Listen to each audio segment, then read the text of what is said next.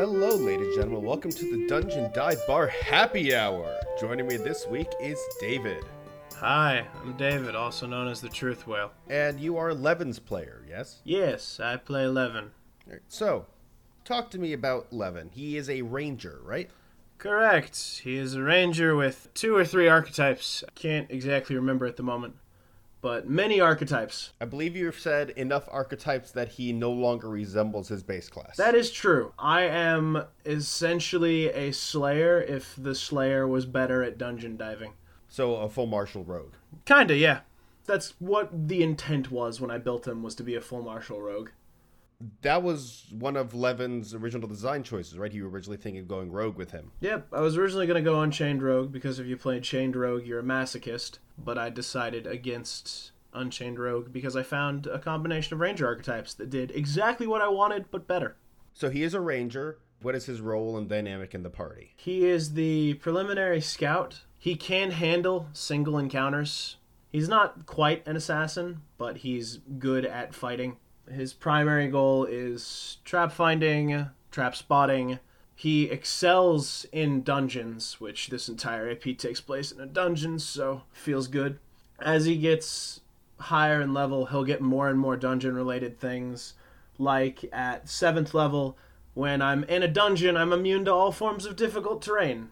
And I get better dark vision in dungeons to a point where lighting no longer matters for me, that kind of stuff. And Levin is a human, correct? He is a human. He is of Taldane descent. He's not from Taldor. He's from Brevoy. But his family are minor nobles in Brevoy that have heritage from Taldor. He is not associated with his family anymore. From a very young age, he was sold into a slavery to help pay off some of the debt his family had gotten into from an investment that went really, really poorly. Quite a dark character you've got there, huh? Yes, that's why I've petitioned for this segment to be renamed Unhappy Hour. You did, and I ignored that petition. Yes. So why is Levin at the Emerald Spire and Fort Inevitable as a whole? Well, he's not here willingly. He is essentially considered a bad luck charm. He's considered a bad luck charm because the only time he's ever been hired, he's either been the sole survivor or the party has disbanded, which is kind of a big deal. If you're an adventuring slave and you're considered a bad luck charm, no one's going to rent you out, which means you're just hemorrhaging money. So they were like, you know what? Screw it. We're going to send Levin back into Avestan and we're going to recoup what losses we can by supplying in the contract that we get money if Levin dies, which they're betting on him dying. Yeesh. So we talked about Levin.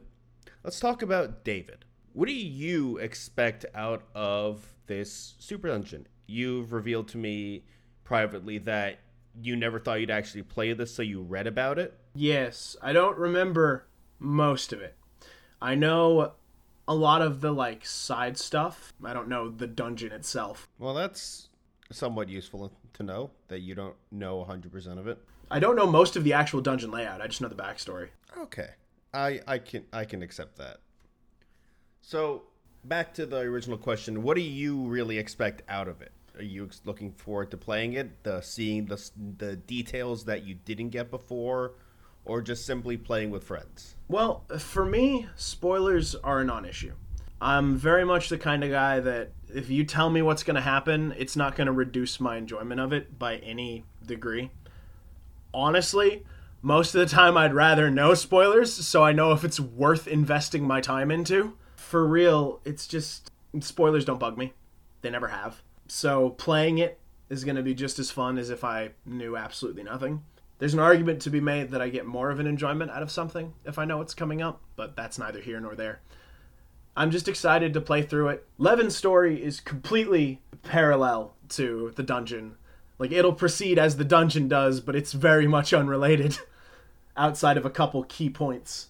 Yes, some key points that I have worked into the dungeon, because as I have mentioned on previous episodes and I mentioned on future episodes, I have updated this dungeon to match the fact that we have a 6-person, very competent party, both in-game and out of game, as the people I am playing with, a majority of them at least, are very high-level system mastery players.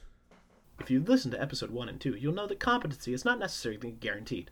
This podcast reserves no right to any sort of punishment for its players outside of the GM's prerogative. Yeah, I'm going to do terrible things to all of you. So, David, I know you pretty well, I'd say. And the people listening might not. But if there's one thing I know about you, it's that you hate homebrew. That's not true. I hate house rules. There's a lot of cool stuff you can do with homebrew. In fact, Levin's weapon is a homebrew weapon. I did an entire compendium of here are rules for trick weapons in Pathfinder, and that's what he's using with Sam's approval, and that'll be linked down below with the actual house rule compendium. Homebrew is cool. You can do a lot of good stuff with homebrew. House rules I have a problem with, because a lot of people, not necessarily yours, which is why I agreed to yours for the most part, but my problem with house rules is house rules tend to not give a shit about how the game is actually balanced. Every house rule that I've encountered, and I've encountered a lot of them, and they've all been terrible, they've always been hey, nat ones can auto-fail skill checks, or the GM gets to decide what good means on a nat 20. It's house rules that break the flow of the game. I'm going to give an example, and the person who's listening to this is a friend of mine, because I'm going to force him to listen to this podcast. He knows this story because it's his story. He was with a GM that is a fantastic storyteller GM and a very, very bad house rule GM. And he was in a tundra setting, and he was scrounging for food. He was looking for either something to hunt or some forage materials in a tundra, couple frostberries, whatever the case may be. He rolls a natural 20 on his survival check. With this GM has the house rule, natural 20 is the best possible outcome, natural 1 is the worst possible outcome in all possible ways, which is bad in and of itself. His reward for rolling a natural 20 as a solo level 5 drow cleric was a winter wolf who killed him in 2 rounds. That's bad. That is one of the many examples I have of house rules that I've either personally encountered or encountered adjacently that have tainted them for me forever. And I wasn't even in that game. Yikes. There's a reason I comb through every single homebrew document I'm ever given and be where are the house rules in this and what do they do? Well, David, I just got one question left. All right, shoot. You excited to dive in? Sure. I'm interested to see how long Levin lasts and how long the rest of the party lasts. There's a lot of cool story stuff I want to do with Levin, and unlike a lot of the others, I don't have a backup character written up, so I should probably do that at some point. I look forward to seeing Levin and the rest of the party in the Emerald Spire Super Dungeon, and you can listen to us more at the Dungeon Dive Bar. If you have any more questions, send them to dungeondivebar@gmail.com or tweet at us at twitter.com/bardungeon. We are also on Facebook at facebook.com/dungeondivebar. You can find us on Tumblr at dungeondivebar.tumblr.com, on our own website, dungeondivebar.podbean.com. We are also on iTunes, Spotify, Podcast Addict, anywhere you get your podcasts. And additionally, we have a Patreon. Our Patreon is a nonprofit, and it solely exists to raise charity money. Every dollar we raise will be going to a charity cause to help with things like COVID research. Cheers, David. Cheers. Have a good one.